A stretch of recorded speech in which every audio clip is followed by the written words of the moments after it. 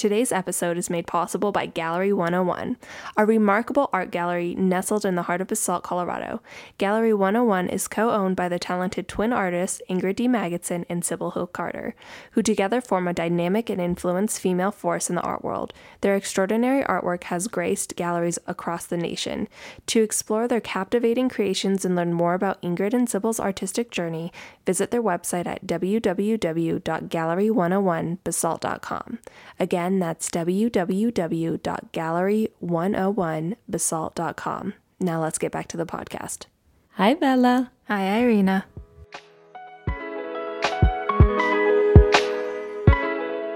On today's episode, we are going to be talking to Ingrid and Jay Magidson.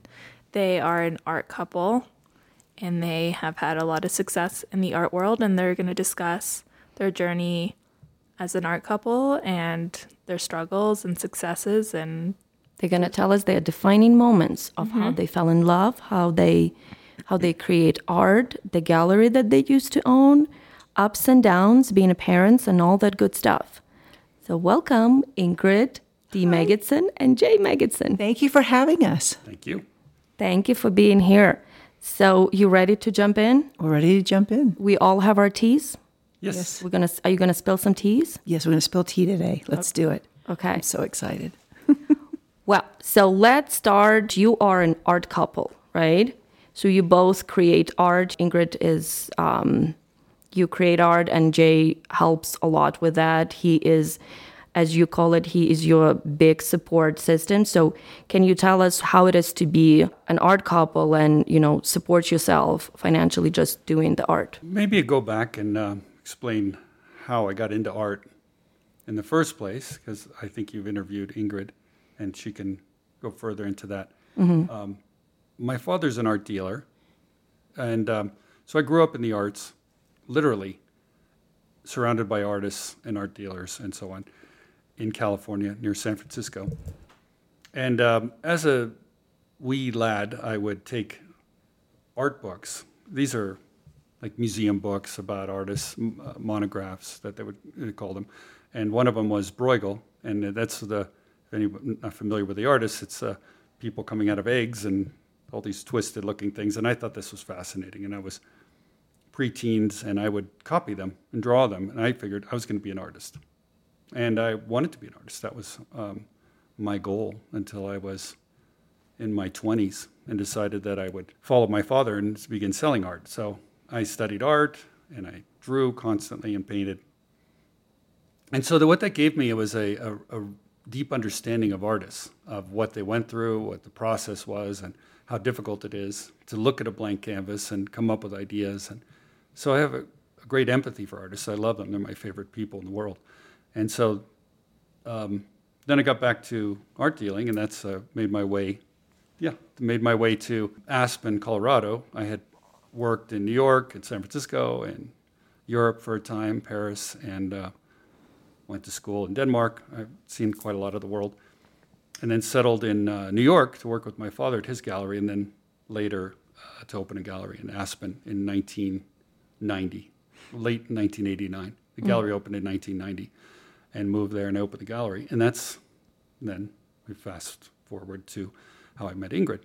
So Ingrid came in the early 90s. I should know the year, but I don't. Anyway, she came in, and she's wearing... Typical husband. Yeah, right. And so I came in, she came into the gallery. She's wearing and the woman that was working there previously she was a salesperson, and she was done and quit. She was getting married, and so I was short-handed. And Ingrid walked in. She didn't know this. She was looking for a job, and she was dressed in a blazer. I still remember this. It had an emblem on a crest on the lapel. And she walked in, and as soon as she walked in, I said, I don't remember if she said anything yet. And maybe she said, hello, I'm looking for a job, whatever. And I go, this is the woman I should be married to. And I just, love at first sight. It really was. Ingrid, maybe it took a while, but for me, that was my experience. And so sweet. So she told me about, I should let her tell the story, because what happened? Why were you there? Oh, I was applying for a job. I was actually married to someone else at the time, And I just like to keep myself busy. And I was walking by the window, and I loved what Jay represented, the artists that he showed there. They just drew me in, the modern and the experimental artists that were there. I love these certain periods. And I had seen other art galleries throughout Aspen, but they didn't draw me like that. There was some kind of thing that was just drawing me in. So when I went in there, I saw Jay, and he interviewed me. We actually ended up talking for about 2.5 hours about so many things. And he at one point said, "What is one of your favorite paintings?" And I said, it was by Salvador Dali. It was called The Persistence of Time. And Persistence of Memory. Persistence of Memory. And just one of my favorite pieces. I love surrealism. And we just had a nice conversation. And then he hired me, and I had to go through the interviewing process. And I was living actually also in New York, part-time, going back and forth. We interviewed. I met with his father, and I got the job. And a couple of weeks in, I was realizing that this was the man I should be married to. I realized it, and Jay never shared anything with me because, of course, he was being respectful because I was married, but I was having problems. I didn't share that with him. I got separated and got divorced, but I remained working at the gallery, and Jay was always my best friend. My mentor, and I just was falling in love with him. And I kept thinking, because I always had a feeling inside my gut when I was a little girl. I thought, the man that I marry, he's gonna be my best friend. And I know I always wanted 2 children. I know it was 2 boys or 2 girls, but I knew I wanted that. So all these things that you hear in the universe, these little voices. And I thought, when I finally got there, I realized that I wasn't supposed to be with the other person, which of course didn't work out. And I was supposed to be with this. But people come into your life at different times in their life to help you lead you to where you're supposed to be. And I realized that I followed those instincts, and I did not want to go to Aspen for personal reasons, because I heard about the glitz and the glamour. Of course, it's everywhere in the world, but I love the energy of the mountains, and I thought I could lay my hat here. And of course, now, if you ask me where is my home, since I've lived in many different places, I've lived in Los Angeles, I lived in New York, I was raised in Dallas, but Colorado is my home because home is where the heart is. And so I started working there, and a couple weeks, and I knew that this was the man I should be with. And it evolved for both of us. And then we got together, and I wasn't creating art at the time, but I was getting ideas. And we ended up finding a poem where we still are in. And Where are we doing the interview today? we're doing the interview today. Yeah. And things evolved. And I told him about my ideas about creating art because he knows I came from a family of artists. And I knew about the struggles of art. And I had mentioned that earlier. And he said, "Why don't you try your ideas out?" And he asked me, "What is it you need?" And so Well, am I moving too far ahead? You're jumping ahead a little bit. Okay. We worked together for years, of course, at the gallery before Ingrid became officially an artist. I think it was always in her heart. Her family's artist. Can we talk about why you wanted to get a job? Well, it was actually, there was some people that were visiting, and I told them I wanted to work in an art gallery, and I never went to college. I never studied art. I don't have an art degree. And one of the company, there were some people that were staying there, and they said, "How do you expect to get a job at a gallery? You don't have any, what is it? You don't have Degree. You don't have a degree." And I said, and I always thought, I hate when people say I can't do anything, because I thought, well, I'll prove you wrong. That's so right. So I went in there, and I ended up getting the job. And it was so funny because we had to take him to the airport. They had to go back to New York, the company that was visiting us. And she said, "So how did everything go?" I said, "Oh, I have the job." She was like, "Oh, congratulations." I was like, "Thank you." And I had the exact same opinion of that, art degree, because you can teach someone about art. You really can, and they have an innate love of art, and you can learn about that. You can't learn to be a great salesperson. You can or you can't. You cannot. You can learn to be a good salesperson, but you cannot learn to be a great salesperson. It's a gift that God bestows on certain people. Ingrid has this. Her father has this. Her sister has this. Her mom has this. My father has this. I'm a good salesperson. I'm not a great salesperson. I recognize this, so I know the difference. So when Ingrid walked in, I go, okay, it's business. This woman could sell. because you can recognize that. And I was looking out for my business, of course, as I should. And so I said, she knew enough about art. She lived in New York. She understood art in general. And you could learn about the artists that I show, which were famous artists at that time, was Dali and Chagall and Warhol we had in the window, I remember that, and Moreau and Leibovitz. Yeah, Annie Leibovitz we showed. And Oh, you showed her at your gallery? yes, Nice. I did for years. Peter Max. Well, briefly. And so anyway, so I knew she'd learn about the art. I had all the people I had hired were not art majors or art people, and so I said, well, they're salespeople. Do you think there is a difference between being a salesperson for the art, right, and being a salesperson, let's say, for car? Everybody loves to hate the car dealer, but I think that's a bit of a myth anymore because, you go there and you already know what you want. And, Right. I think they still play their games, but no, a good salesperson is an educator of any kind. You're selling cars, you're selling art, you're selling houses, whatever it is. You're leading the buyer to what they already want. Why are they there? Why do you walk into a gallery if you don't want art? So you're teaching them. You're an educator. You're saying this art has this. It talks to you.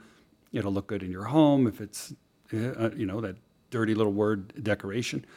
But if that's the goal, then you're educating that person so they can find what they want. Yeah. A good salesperson teaches and then gets out of the way. If you push something, especially art, expensive items, a car, art, house, if you push it down someone's throat, they're going to go home the next day and regret it, and it's going to come back in your lap. And that's always a mistake, in my opinion, because then you lose a potential client forever.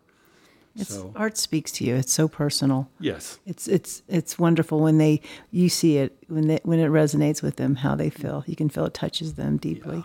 Yeah. It's meant for them. And I always say, go back home. And if you're thinking about it, if you're dreaming about it, it's meant to be. And every once in a while I give these little messages to people, come back the next day or whatever. And they said, you're right. I can't stop thinking about it. I have to have it. I'm like, okay, it's meant to be. And it's wonderful to collect art because you don't need it. I mean, you don't need it like you need a house and food and all those other things. You need it because it feeds your soul. So it's the most wonderful thing to connect with, I believe, connect a collector with the artist. And now I've been on both sides and probably... I think it's such a beautiful description of a salesperson that I've never heard, because in my mind, when I think about sales, it's somebody, when you walk in, again, whatever you buy, right, somebody's after you because they need that commission, right? And yes, they're making money, but if you, right, even how beautifully you said, Ingrid, I tell them, you tell them everything about that piece, and then if they are not sure, you say, go home, right? You don't say, well, if you walk out, somebody else, you just tell them, you go, and if you think about come back.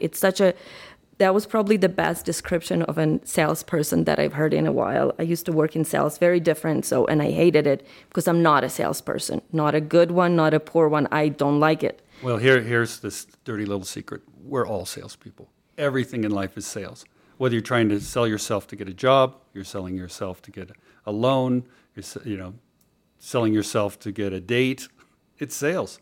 You're talking about yourself. You're selling yourself. It's sales. True. Yeah. We all sell something. We can do it at some capacity. But anyways, yeah, so I started working for Jay, and I loved it. I loved being in the art world and meeting these people and these collectors. And there was it was different from working retail. I did work retail for many years, and I remember there was a different respect from the collectors and the people that walked in, because it's a different knowledge and it's a different type of sell. In a way, it is. It's something higher, and I always felt that. But when I worked for Jay after I got separated, Jay and I started dating, and it just got better and better, and we bought our first house. And we moved, and I knew I wanted children, and he did too. So we had the same kind of agreements, and we were always like two strong pillars. I always felt like we had these same things we wanted. We just had goals that we wanted, and I don't know how fast forward are we going here? Hold on, I actually wanted to go back. Okay, you probably know that story, but so you started working for Jay. How long did it take for you guys to start dating? And who made the first move? So I made the first move because, men are so stupid. They just like, hello. I'm like going, I'm in love with you. And you're like, do you get it? And he's like, he said this to me. Am I allowed to say this? He said, I'm not going to shit and work in the same place. And I'm like, what does that mean?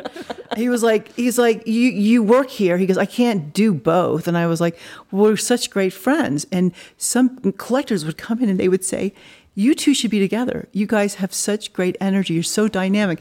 We would go out and he was dating, he was dating some people or whoever. And somebody and I started dating some things and and every time I would date someone, he would come back and say, he goes, that person's just not good enough for you. Or, someone did something that kind of was upsetting and he would go and smash the wall in the gallery and he'd go walk out all mad. And I was like going, wow, I guess he really digs me, So it was like, it was first, then I had to wake up. And then one night we went out and we were hanging out with an artist friend. It was one of the artists that we represented. Remember, we went out dancing and we were all getting drunk. And I looked at him and I was like, I went outside and he comes over and goes, you okay? And I grabbed him and I put my tongue down his throat. Oh, God. Does my daughter want to hear this? Yeah, she's all and I was like, hello, baby. Nice. No, I didn't say that. I said, I'm in love with you. Wake up, dude. Smell the roses. That was the defining moment. The defining moment. You have to go back a hair. Isabella is under the table trying to not hear. So just to give myself some credit for not being a complete moron, but I was and am. But it was... we were very good friends. We were best friends, and we spent every day together. Most days we were sharing stories, intimate stories about our lives and our own personal history, and you become close in over a year or 2 years or something. Well, I don't remember exactly how long. And you become very good friends, and then the romantic part sometimes feels like it's difficult to bridge that gap. Mm-hmm. So that was my hesitation. I wasn't so stupid. Okay. I am pretty stupid. Okay, Jay. We'll. So does that help? That helps. I just love stories, and how and when did you know and how and there was a completeness when I was with them. Having an identical twin. It was nice. She wasn't here, and then I felt very, very complete with him, and it was nice having the same kind of interest and what we wanted. But as far as creating art, I wasn't there yet. So, we started working and evolving and got the house and we had our first beautiful little angel, Isabella. I'm going to say the cat's name. So to put it in time perspective, we got married in 1996 in June. And so I think we met about 3 years before that. Yeah, 1991, 92. So, yeah. And then so it was about 3 years. So we had a long time to get to know each other. So it wasn't a. Okay, so it wasn't quick. You became friends. I like that. We were, and I always say this. I was saying this to my children. I said, it's nice to start out as friends, and sometimes people jump into a relationship too quickly. They get physical too quickly. Step back and get to know that person, and it really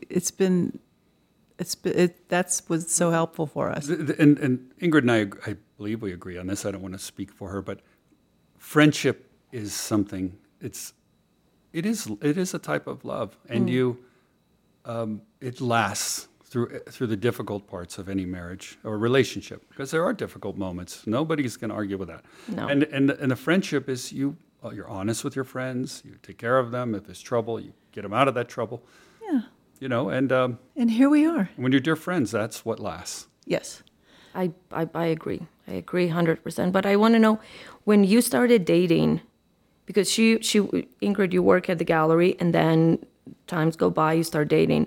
Did the working relationship change at all? Yes. Sure, it does. In a positive way, though. Yeah, it does. Yeah. But you're also more, when you're married, and it's a difficult business in its best. It is a wonderful business. I mean, it's a wonderful career when it's working well. Truly, in my opinion, for me or many people, it's the best thing. You're placing art, something that people love, in their homes. Mm-hmm. When it's bad, it's a money thing. It's difficult. You don't know what people like. Maybe it's not selling. You spend a lot of money. They don't buy things. It can get difficult. But it's so what it was is one job, because a lot of times it's not that busy. You just need one person there. We were basically sharing a job. Mm. And basically right now we share a job again as an artist. Right. There's two people doing one job, if you will. And so that allowed us free time. And then when we had children, Isabella first, of course, and we had Tegan 2 years after that, is that we took turns. So one person would go to the gallery, and we would fight over who got to go to the gallery because I got to get away from the kids. I need to be around adults. You know, you change the diapers today. You pick up the vomit. And Oh, the joy of being. the joy of you know what's so great? No, it was great though. But Jay and I wanted to do, let me say that, but having children was such a huge deal. And Jay never really saw his father much growing up. And him and I both wanted to be at home and share that. So we created a life. And we knew it wasn't going to be, it was going to be there's going to be struggles because the rent was so ridiculous in Aspen, you know, and there were bad times. But we made it work. And the universe always provided. And we have two beautiful children, and there were struggles, but we were able to be at home with them. And that was the most important thing to me and Jay. It was so important for us to do that. And also, I think it was an inspiration for them to be around that because they see that we pursued our love and our purpose here. And that's so important for everyone to know. You know, it wasn't about, I got to pay the bills, work really hard. There are struggles, but when you find your purpose and everything. Bella, can I ask you a question? Mm-hmm. How did growing up with two artists inspired you, and how does it shape you and being who you are today? Because I know you're very creative. So how did your parents inspire you? Well, it was inspiring, but it was funny because when they were talking about how they would take turns going to the gallery, I remember coming home from school and like depending on who was at the gallery and who was at home was depending on like what type of food we'd get. So, remember Tegan said the same thing. Like I don't remember like what it was, but maybe it was like my dad would give us the junk food or our mom would, and it was like, no, you didn't. So maybe dad let us eat like candy or something. No, it'd be more like mac and cheese and pizza and things like like we that. knew It we were wasn't getting terrible. like mac and cheese and pizza. So like when I knew my mom was gone and we would get off the bus, I was like, Tegan, we're eating good tonight. So Yeah, that's a dad thing, I'm sure. that was fun. Oh, I didn't know that. But But, it- you but- love my food. I did love your food. It was so great as a parent. And I think for Isabel, maybe she agrees, but to have so much time with your kids from the day they're born until now, you just, you know, at least half the time. And I think that's a gift, especially for fathers who typically carry the workload and don't see their kids every day. And they come home, they read them a book and go to bed, or maybe have dinner with them if they're lucky. So I was very blessed to have a lot of time with my kids all the way through. And they would come and they got older, they come to the gallery. And then when we closed my gallery in Aspen, then I opened a gallery in Basalt for Encore Logos. And then the kids went to school just a block away. And they would walk there at the end of the day and do their homework and have snacks, would walk over to the local grocery store and just pick up, you know, juice box or some junk Snacks. food. They would always love that every day. Candy. Yeah, of course. Not That's like- candy, but, you know, some Mac and quick cheese. food, quick mac and cheese, whatever, it's cheese sticks. And so then they would do their homework. So I really got a lot of time with my kids. I'm very grateful for that. That's nice. It's nice to have, as a parent, to have that time, you know, with your kids, especially when they're little, because, you know, when they grow, they move, and you don't spend as much time with them. So that's amazing to have the type of job where you can still work, but, you know, so kids at least, you know, if mom works, because I remember when I was an au pair, sometimes in the busy season, right, you would come home at 9, 10 o'clock, right? You had to stay there. So Yeah. it was nice for, you know, for them to have somebody at home, right? So No, we're grateful for that. Yeah, because I grew up as what they would call a latchkey kid. You know, where you come home to no parent at the house. You know, isn't that every kid in the 70 or 60 or? probably, yeah. Yeah, you watch, you know, Stranger Things or something. It's a pretty standard thing. You come home and there's no parent there, and then I was 2 brothers, and the 3 of us would, you know, Destroy them. you know, we would raid the cupboards and the cereal boxes or whatever we ate, and then proceed to try to kill each other for the rest of the afternoon until mom got home. Wait, what was that one time you guys broke the glass? You locked out your brother? Oh, they locked me out. It was me. So there was some cousins over, and I don't know, 9 or 10 years old or something, and they locked me out of the house. And so I ran around the house trying all the doors and windows, and they'd laugh at me, you know, it makes you crazy. And I kicked the sliding glass door, and that's before they had safety glass invented or cared about life or whatever, and it broke and cut the shit out of my leg. Oh. So mom comes home, all of a sudden they regretted their decisions. They take me to the hospital or whatever. Oh, my God. Brother, that's what big brothers do. Oh, yeah. God. That's what big kids do. Boys, Yeah. 3 boys. Oh, my God. I feel for any parent with 3 boys. So, yeah. And here we are. So to move forward in time, so we would occasionally joke seriously about why we couldn't, you know, here's these artists. Why can't we make our own art and cut out the middleman? And we were joking, but not joking, because we were both artists in our hearts. And we would come up with names. We'd say, it's a Russian artist, and we would say her name is Inidacek, or it's a Spanish artist. Yo quiero dinero. Yeah, so we would joke. We were laughing, but it was an evolution that began, and there's a lot of truth in jokes. I mean, that's what makes them funny, right? So 2004, 2005, I had this. I had these ideas in my head that were just wanting to come out. And I shared some ideas with Jay, and he said, why don't you go into the garage? And at the time, I had no air conditioning, no heating, but I would work during the day at the gallery, and I would come home at night, and I would work. And I started using materials and sharing ideas with Jay, and it started evolving my ideas into the physical world. I wanted images to float, and so Jay said, well, technology's come available, let's try this and try this. So we started collaborating together, and that's where I had my first show. Ingrid's glossing over it because she's very modest, but this was a difficult time for our family, quite frankly. It was about 2004, that's right. And Ingrid was very unsettled, if you want to call it a midlife crisis or something, or just the artist was screaming to get out. And I think that's true of all artists.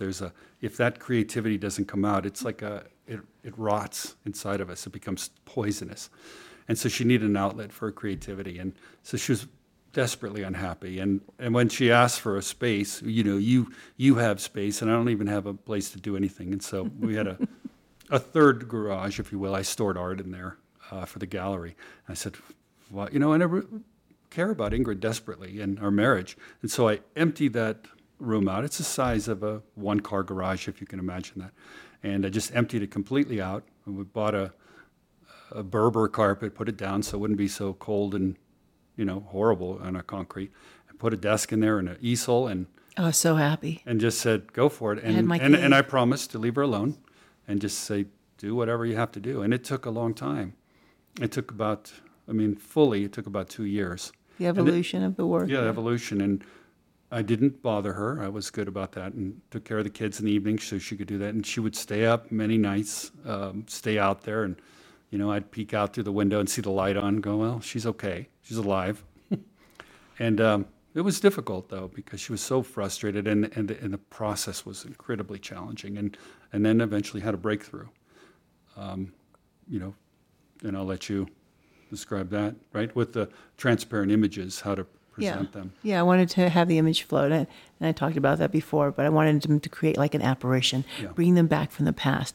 But my main thing about going into this piece, into my work, was I wanted to create a mood, and I wanted to create mystery, because it's so few of that in the world. It's always immediate gratification. And I wanted you to lose yourself when you looked into it. And so all these ideas, and then I wanted to grab inspirations from composers and musicians and from artists and from people that inspire me and people that have gone through. I mean, there were so many things in my mind. And a lot of it was the muse. I feel it was just saying, this is what you got to bring forth. How can I do this? And so, you know, when I started sharing these ideas with Jay, it evolved into something, and something came. The materials that I needed to bring forth came to us, and so you know it was just so it's this process. So we scheduled the show and said, because I saw the work obviously by this point, said this is really cool. Let's show it at the gallery. We have a gallery. We have an artist who can you show your own work? Who makes these rules? Of course you can. And Ingrid had showed one of her earliest pieces, and it sold. But it wasn't the transparent work that you see now. It was a swan with painting on top of it, and it sold. And she's like, "Wow, maybe people do like it." And so she created a body of work. And let me tell you, her pieces are large, so they're 4 and 5 feet works of art, and it was about 12 or 15 paintings. In this, she's creating these huge pieces in this one-car garage, moving these things around. It's a monumental undertaking in this tiny space, and so she created a full one-person exhibition, and we I think we did it about 9 months, 6 to 9 months ahead planned. Just a very short time for an artist. July 7th, 2007, 777, and of course the opening was at 7:07 p.m. So it was all sevens. Lucky 7. And we released butterflies. And we released monarch butterflies into the reception. It was beautiful. But 2 days before, like a typical opening, you bring the art in. So you take the old art down, and then you clear the gallery, and then you lay the pieces out. So we're laying out the pieces to see where they're going to go, and a collector walks in, Lester Smith, who passed recently, wonderful collector, wonderful man, and his wife, Sue Smith, from Houston. And they walked in, and Lester goes, "What?" He just was so excited to see something completely different. And he's wealthy oil person, and he just walked around. He said, "I'll take that one, that one, that one, that one, that one." He bought 7 pieces. Yeah. 7. And yeah. Oh, I didn't. That's right. 7 pieces. And he said, and after he said, "I'll take them," he said, "How much?" Nobody does that. They say, "How much?" and then they decide what they want to buy. He said, "And how much?" And he said, "Well, we'll give you a discount." He goes, "I don't want a discount. I want you to thrive." And he was, God bless his soul. It was just a generous, kind. He had so much art, and he so wanted of to course support I'm feeling like, oh God, he feels sorry for me. That's why he's buying the art. And then didn't he say something to me? I said, "Thank you." I said, "You didn't have to do this." He goes, Ingrid, he goes, "I'm not buying the art because I feel sorry for you, honey." He goes, "I'm buying it because I love it." I was like, oh, okay. Yeah, he was so People really excited. like my work. And so I was like, okay. And then we had Brad and Penny Place. They're one of my biggest collectors now. They have, I think, about 28 pieces. That's right. But he bought one of my first ones I was still working on it.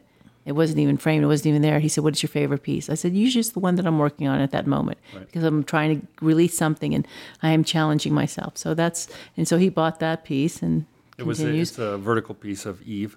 And then some other people came in, and we had sold the whole show before we even got it installed. By the second day, the day prior to the opening, the entire show was sold out. There was an available piece in the reception. So we hung the show, all the red dots, everybody came in, and we just had a party. We didn't have to sell, we didn't have to work, we just enjoyed our success. And it was nice because collectors and artist friends that I know, they go, "Ingrid, when did you do this? I had no idea you were doing this." And I said, I just didn't share it with the world. I just wanted to, it was me trying to release something and set it free. And some people came in and they said, "I had no idea this was inside you." And I said, "Okay, well, thank you." I guess it's a compliment. And then that's where our life as an artist began. We decided that, okay, so the children they had their playroom, as you know. As I know. And we just said, we're going to turn that into Mama's studio. And then that evolved. And what a beautiful thing, though, because when I realized this is what I'm going to be doing and it's my purpose, and I'm going to have Jay here helping me, it got more and more as we evolved. I was grateful because I could be at home, I could go do the laundry, come back, and then go into the studio and work on the piece, say, "Okay, I need to step away, I need to go get dinner ready."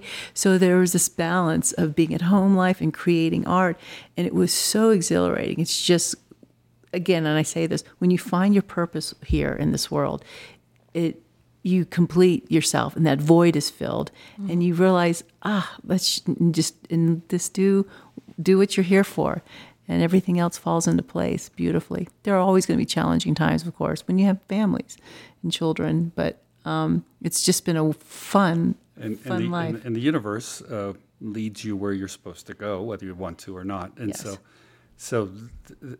so Ingrid's work was immediate success, and then she continued to work, and then had a show in Laguna Beach that next year, and her art was selling at the gallery. Probably half of the art, or financially, was supporting the gallery. So in 2008, the world, I don't know if you guys are too young for this, but 2008, though. We remember. You remember. So basically the world collapsed, or the financial world unraveled, and people weren't coming to Aspen, this gallery that I had at that point for 20 years, nearly 20 years, literally had no sales. And Ingrid said, why is my art, because as we were joking, we got to keep both sides, and so Ingrid's working, it's all being absorbed by the cost of the gallery. We're not seeing anything personal from this. It's just supporting this business that's, quite frankly, was failing. And it felt terrible for Ingrid. She's like, well, my effort is going down the drain. So then everything forced us in the end of 2008, December, January of 2009. Christmas is the biggest season in Aspen. Mm. It may not be true anymore. Summer's quite good now, but Christmas was the one season that you could always depend on. You made 20% or 25% of your yearly sales in this 2-week period.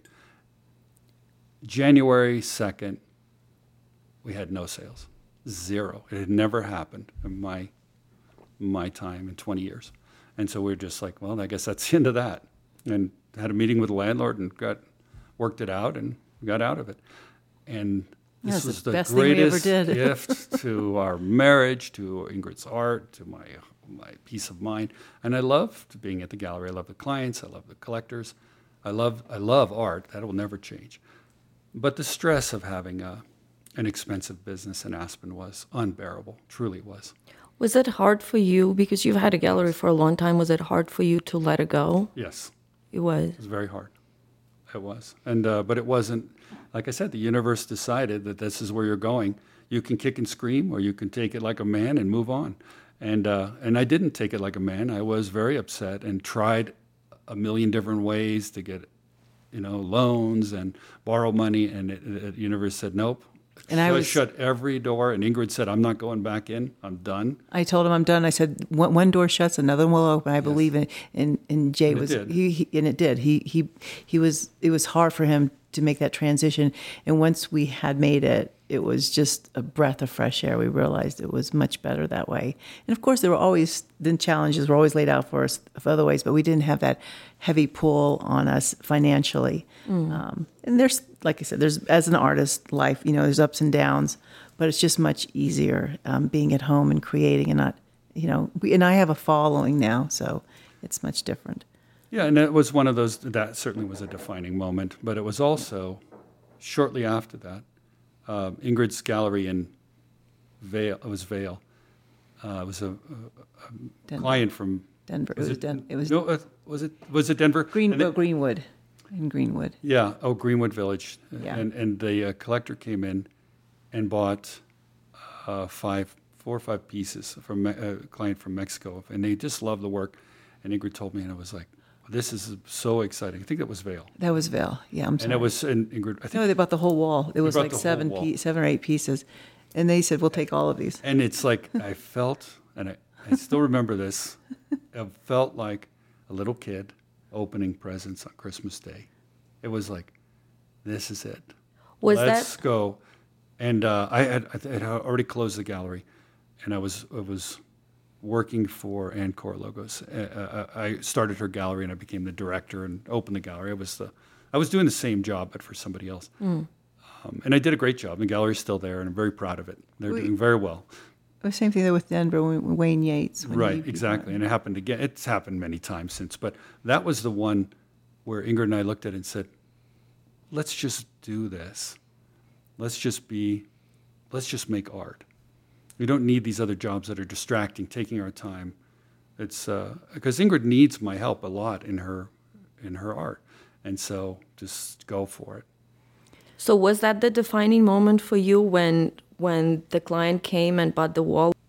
Yeah, that was it, because we get used to a paycheck, even if it was, I was always worked for myself, except for that short time working for I worked for Ann for 3 years. But except for those 3 years, I'd always worked for myself. So I wouldn't say I would ever depended on a paycheck. But it was still, you had a place, clients came to you, you knew how to do it. It was something that was known to go into the unknown.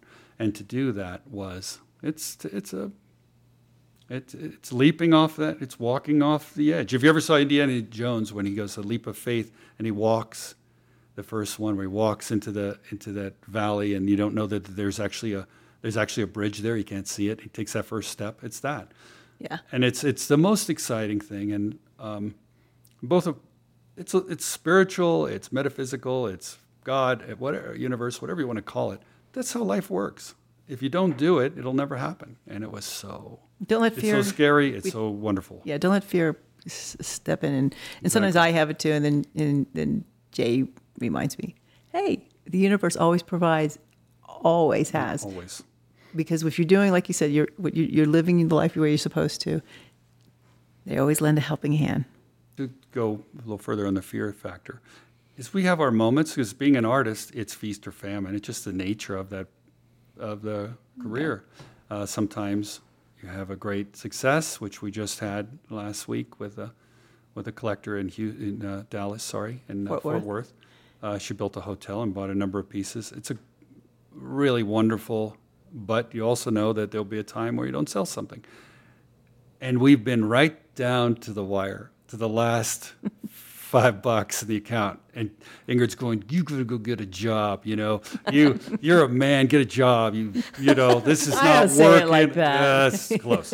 And she said, I'm gonna get a job. Somebody's got to get a job here around here. And I go, don't you remember? We've been this many times, and we've never missed a meal, never been late on our mortgage payment in almost 30 years. And just go, it'll work out. And it always does. It comes from somewhere you don't expect. It's so exciting. Yeah. And you got to, the word is trust, as it does. If you're doing what you were meant to be doing, it'll work out. I believe that. Well, how proud are you of your parents? I'm so proud. That's just how I grew up, so that was just normal. Most people grow up with, the dad goes to the office, or, the mom and dad both go to the office, and they're not around. And I just never had that, so I'm grateful. Yeah, I remember when we did the episode with you, your defining moments, Isabella shared how, and you've listened to the episode so but she just said, I think that's why not never, because you had 9-to-5 jobs, but she just not drawn to a 9-to-5 job, right? Because she saw how you did it, right? And the creativity, I think, and the inspiration, everything come from you. So that's why she is so creative and done so many creative things. It's because what you see at home, Mm-hmm. I remember like that. When we were kids, we would because she put insects in her art. And so we would go around drowning wasp so that she could put them in her art. They get stung. Kill animals. And and then certain tops and scarves would go missing, and I would see them in the art. artwork or Barbie dolls or dolls or things, and they would oh, that's where that went. So you just steal your kids' dolls? Well, it wasn't them. I would blame it on the muses. It's the muses or the painting is calling for this piece, and so I just was a helping hand, and I would just add these pieces to the artwork. So it wasn't my fault. It was the piece that I was creating's fault. They were asking for it because the painting or my piece always tells me what it wants. So I just listen and just go about and do what they ask.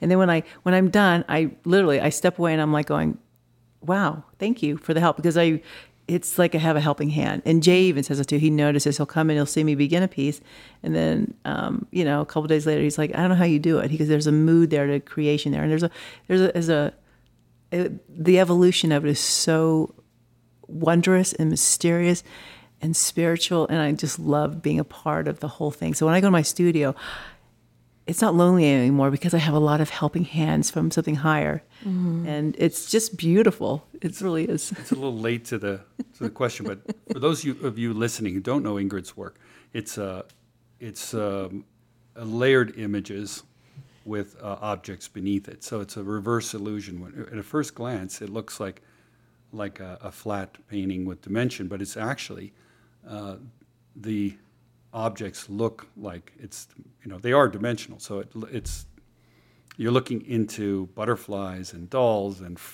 windows furniture. into another world, Yeah. into another time. And there's actual butterfly specimens, and so I think I would think if I wasn't on this side of it, I'd say it's interesting. Okay, here's the artist. Ingrid's the artist. No question there. But what does Jay do? What's the point of him? Okay, so what does he do that matters so much? And I don't often, because I sit in the back. I'm not interested in having my name on anything. That stuff doesn't mean anything to me. But there's a lot of times Ingrid will be working on a piece, and I've given myself the title art engineer, because that's what I do. Yes. So Ingrid's working on something, and she comes up with something completely crazy, and she's saying she's trying to figure out how to glue a cinder block to a piece of paper and hang off a wall or something equally crazy. Or a musical box. How can you make it? How can you make it work outside the thing? And she starts coming on. They said, "Don't tell me about how to make it work. Just tell me what you want." And so she says, "Okay." So one of the pieces was one of my favorites from my point of view of creating. It's a musical box where the dancers move around inside. There's like two dancers. Is it two or just one dancer? It's two. It was a musical box that my twin sister got in Italy. She gave it to me as a gift, and it went behind one of the pieces of the queen, the Russian princess, and you see it behind the face moving around.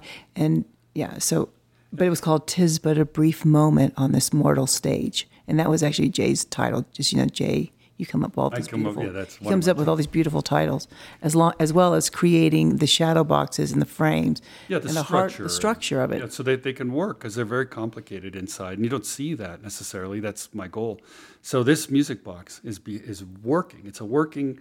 These dancers are dancing behind the woman's face, the queen's face, and so her face changes as the dancers go by. How do you make this thing work inside a closed, sealed frame? And so I had extended the winding mechanism come out the top of the piece. It's so cool. And just wind it up. You wind it up, and they dance, and there's music comes out, and it works. And so that's my job. Is she comes up with an idea and sometimes asks me how does it look, but I've learned to keep my mouth shut till it's done, because creative process is very fragile. And if you, for anybody who lives with an artist, if they ask for advice, just say, "I'll tell you when it's done," because it's so fragile. It's like a soap bubble, and if you touch it, if the artist loses their hold on it, you can destroy that process. So I go into her studio. I have to get something. She says, "Oh, what did you think about my latest piece?" "Mm-hmm. Mm-hmm." I nod, or I say, "Mm-hmm." I don't say good, bad, nothing, because I don't want to break that precious flow. It's a gift, and sometimes I'm not in love with it when I see it. I don't say that. Excuse me. And then I'll come back when it's done, and it's the best piece. And I'm mystified. How did you do that? And it's amazing. We're going to take a break to give a shout out to our favorite sponsor. Ingrid D. Magidson is a world-renowned international artist based in Aspen, Colorado. She creates layered mixed media and abstract art. She's inspired by the beauty in nature and pieces from the Renaissance era. We are thrilled to have Ingrid D. Magidson as our sponsor, and we encourage you to support her incredible work. If you want to learn more about this artist, go visit her at www.ingridmagidson.com.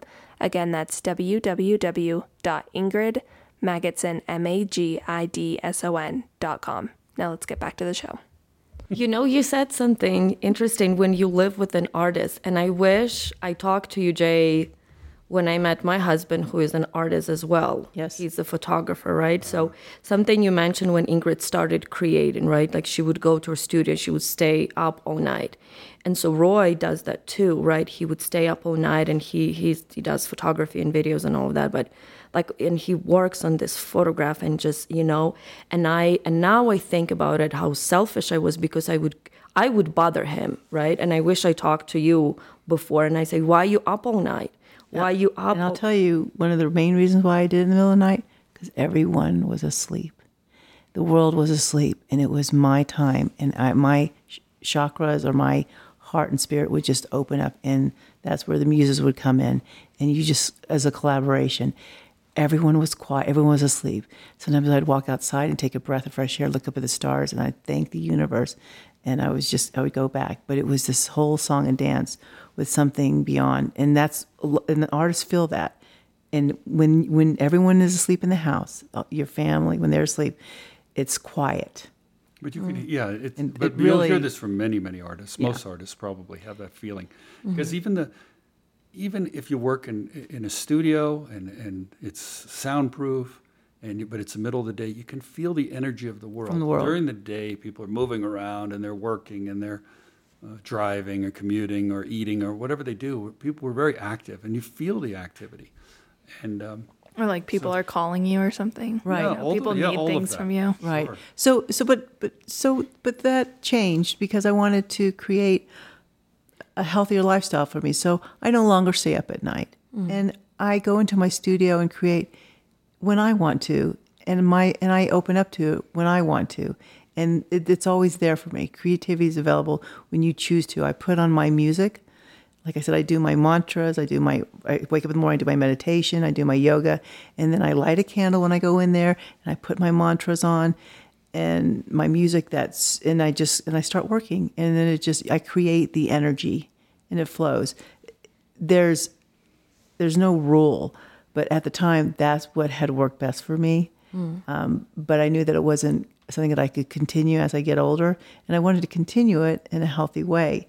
And in a happy way, and be awake and not close, because there were times that I would sleep sometimes for days just to catch up on the sleep. I was like, that's so cliche.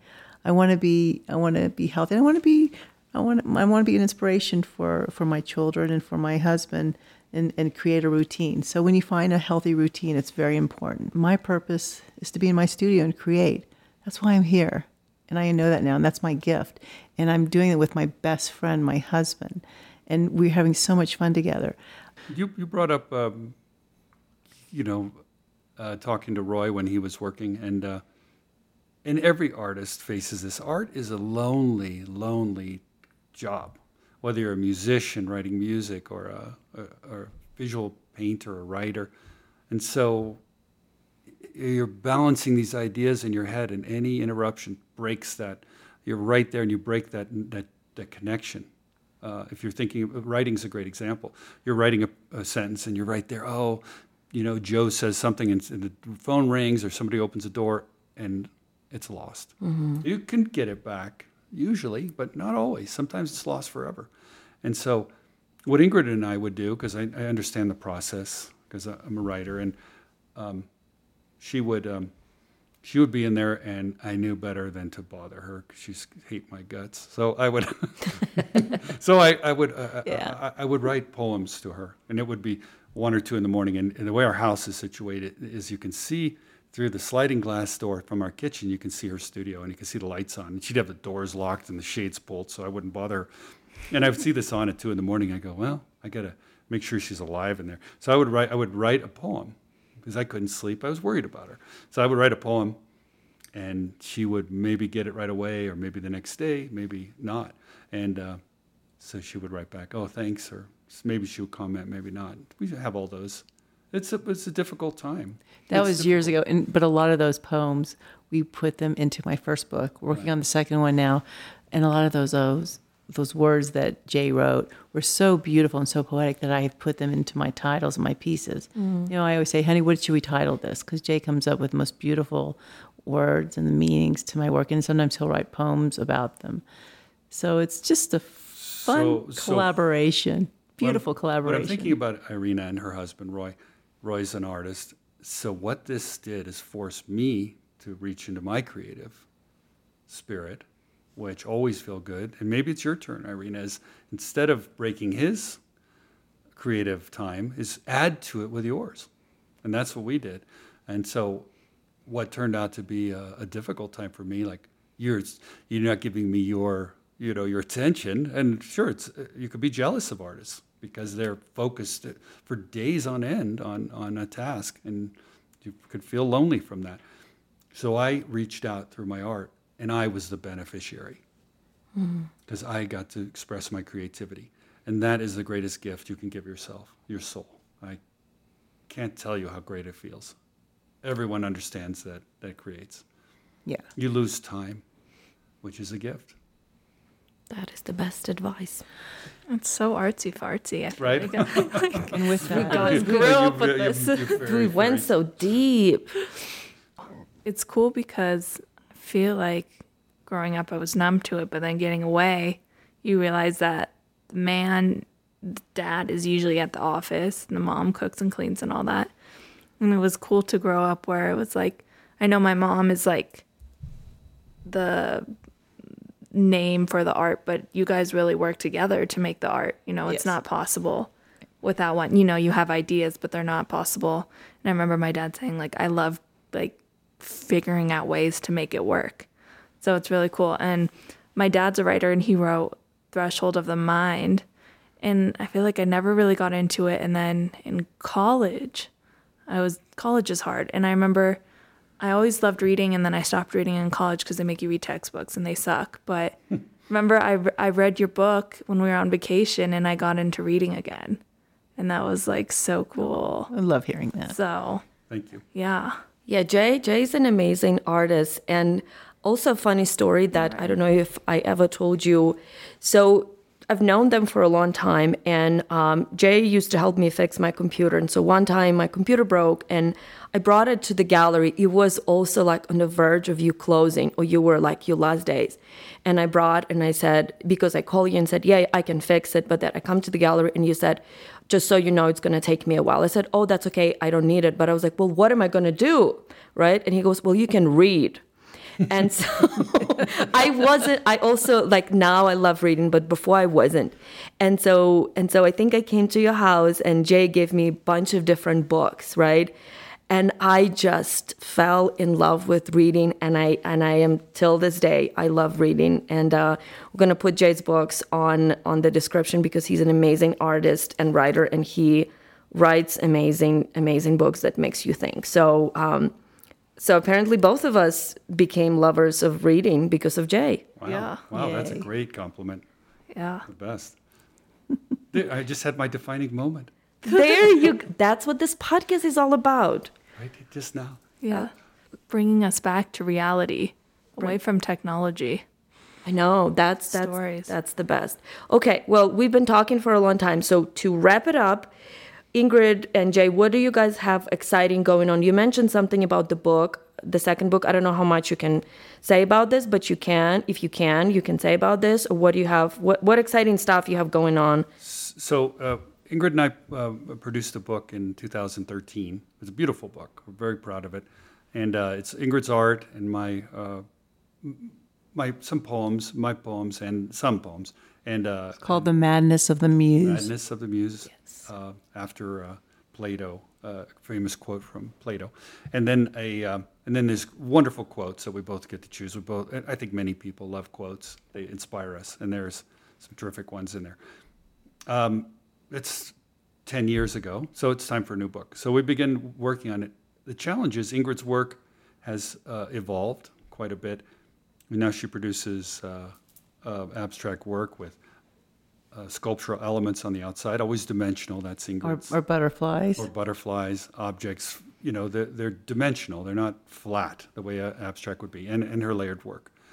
And so, how do you incorporate these two different, So we're working on seemingly that right now. disparate art subjects in one book? So we're going to do that. It's going to maybe, if you open it one way, it's abstract. If you open it the other way, it's the layered work. Yeah. It'd be fun. And it's going to. The working title is A Love Affair with Art, which is two ways. It's a love affair, Ingrid and I, and then art with art, or it's a love affair where we love art. So you can interpret it both ways. And that's hope to have this put together by the end of 2023. Right. And published by early next year, 2024. And then as far as creating work, I have several commissions in the work with wonderful collectors that continue to add to their collection, and I'm grateful. I have shows lined up at hopefully the Dallas Museum It's Dallas Museum of Biblical Arts. So that, and Probably also next working year. with And the also- Denver Art Museum. We're trying to work with that And as also well. well, it's in Spanish, the gallery, what is it, Fundación Black Coffee in Oaxaca, Mexico. He's a big collector, and Benjamin Fernandez has opened, is financing a museum there. He has several of Ingrid's pieces. So that's hopefully next year. So we can share. I can share my work. And also a Bowie House in Fort Worth. The hotel will open next month, October, and I think to the public early December 2023. Okay. And January they'll have a grand opening, and much of Ingrid's work will be there, especially in the lobby. And they are an art hotel. A beautiful boutique, one of the finest in Fort Worth. I'm so grateful. And that was from another collector that's been following me, and I'm so glad we reconnected. And I'm just grateful. People reach out to us throughout our lives, and I mean throughout this time as we've evolved, and they've come to us and said, "Oh, I have one of your pieces from earlier, and I want to continue to add." So That's wonderful. The relationship you build, and they keep growing. keep coming back and continuing to add to their collection. So. And where can people find you? I know your social media and your website. It's very simple. It's I want to give a shout out to my daughter, Isabella Magidson. She does my social media, so she's good at that. So, Isabella, where do they find me? Oh, yes, I can do that. do the website first. The website is www.ingridmagidson.com. That's it. www.ingridmagidson.com. We'll have that in the description. You can go follow her on her Instagram, Facebook, YouTube, TikTok. Thank you for being on a podcast. Thank you for supporting us. And I'm very proud to be part of your family and part of your artistic journey. And you are just very inspirational to me and so many people. Thank you, Irina. Thank you, Isabella. Thank you, Irina. Thank you, Isabella, for having us. Thank you so much. I love you guys. You're my parents. Thanks for inspiring me. Oh. And being you. Thank you. And on that note, I am Irina. and I'm Isabella. We'll see you next time. Bye. Bye.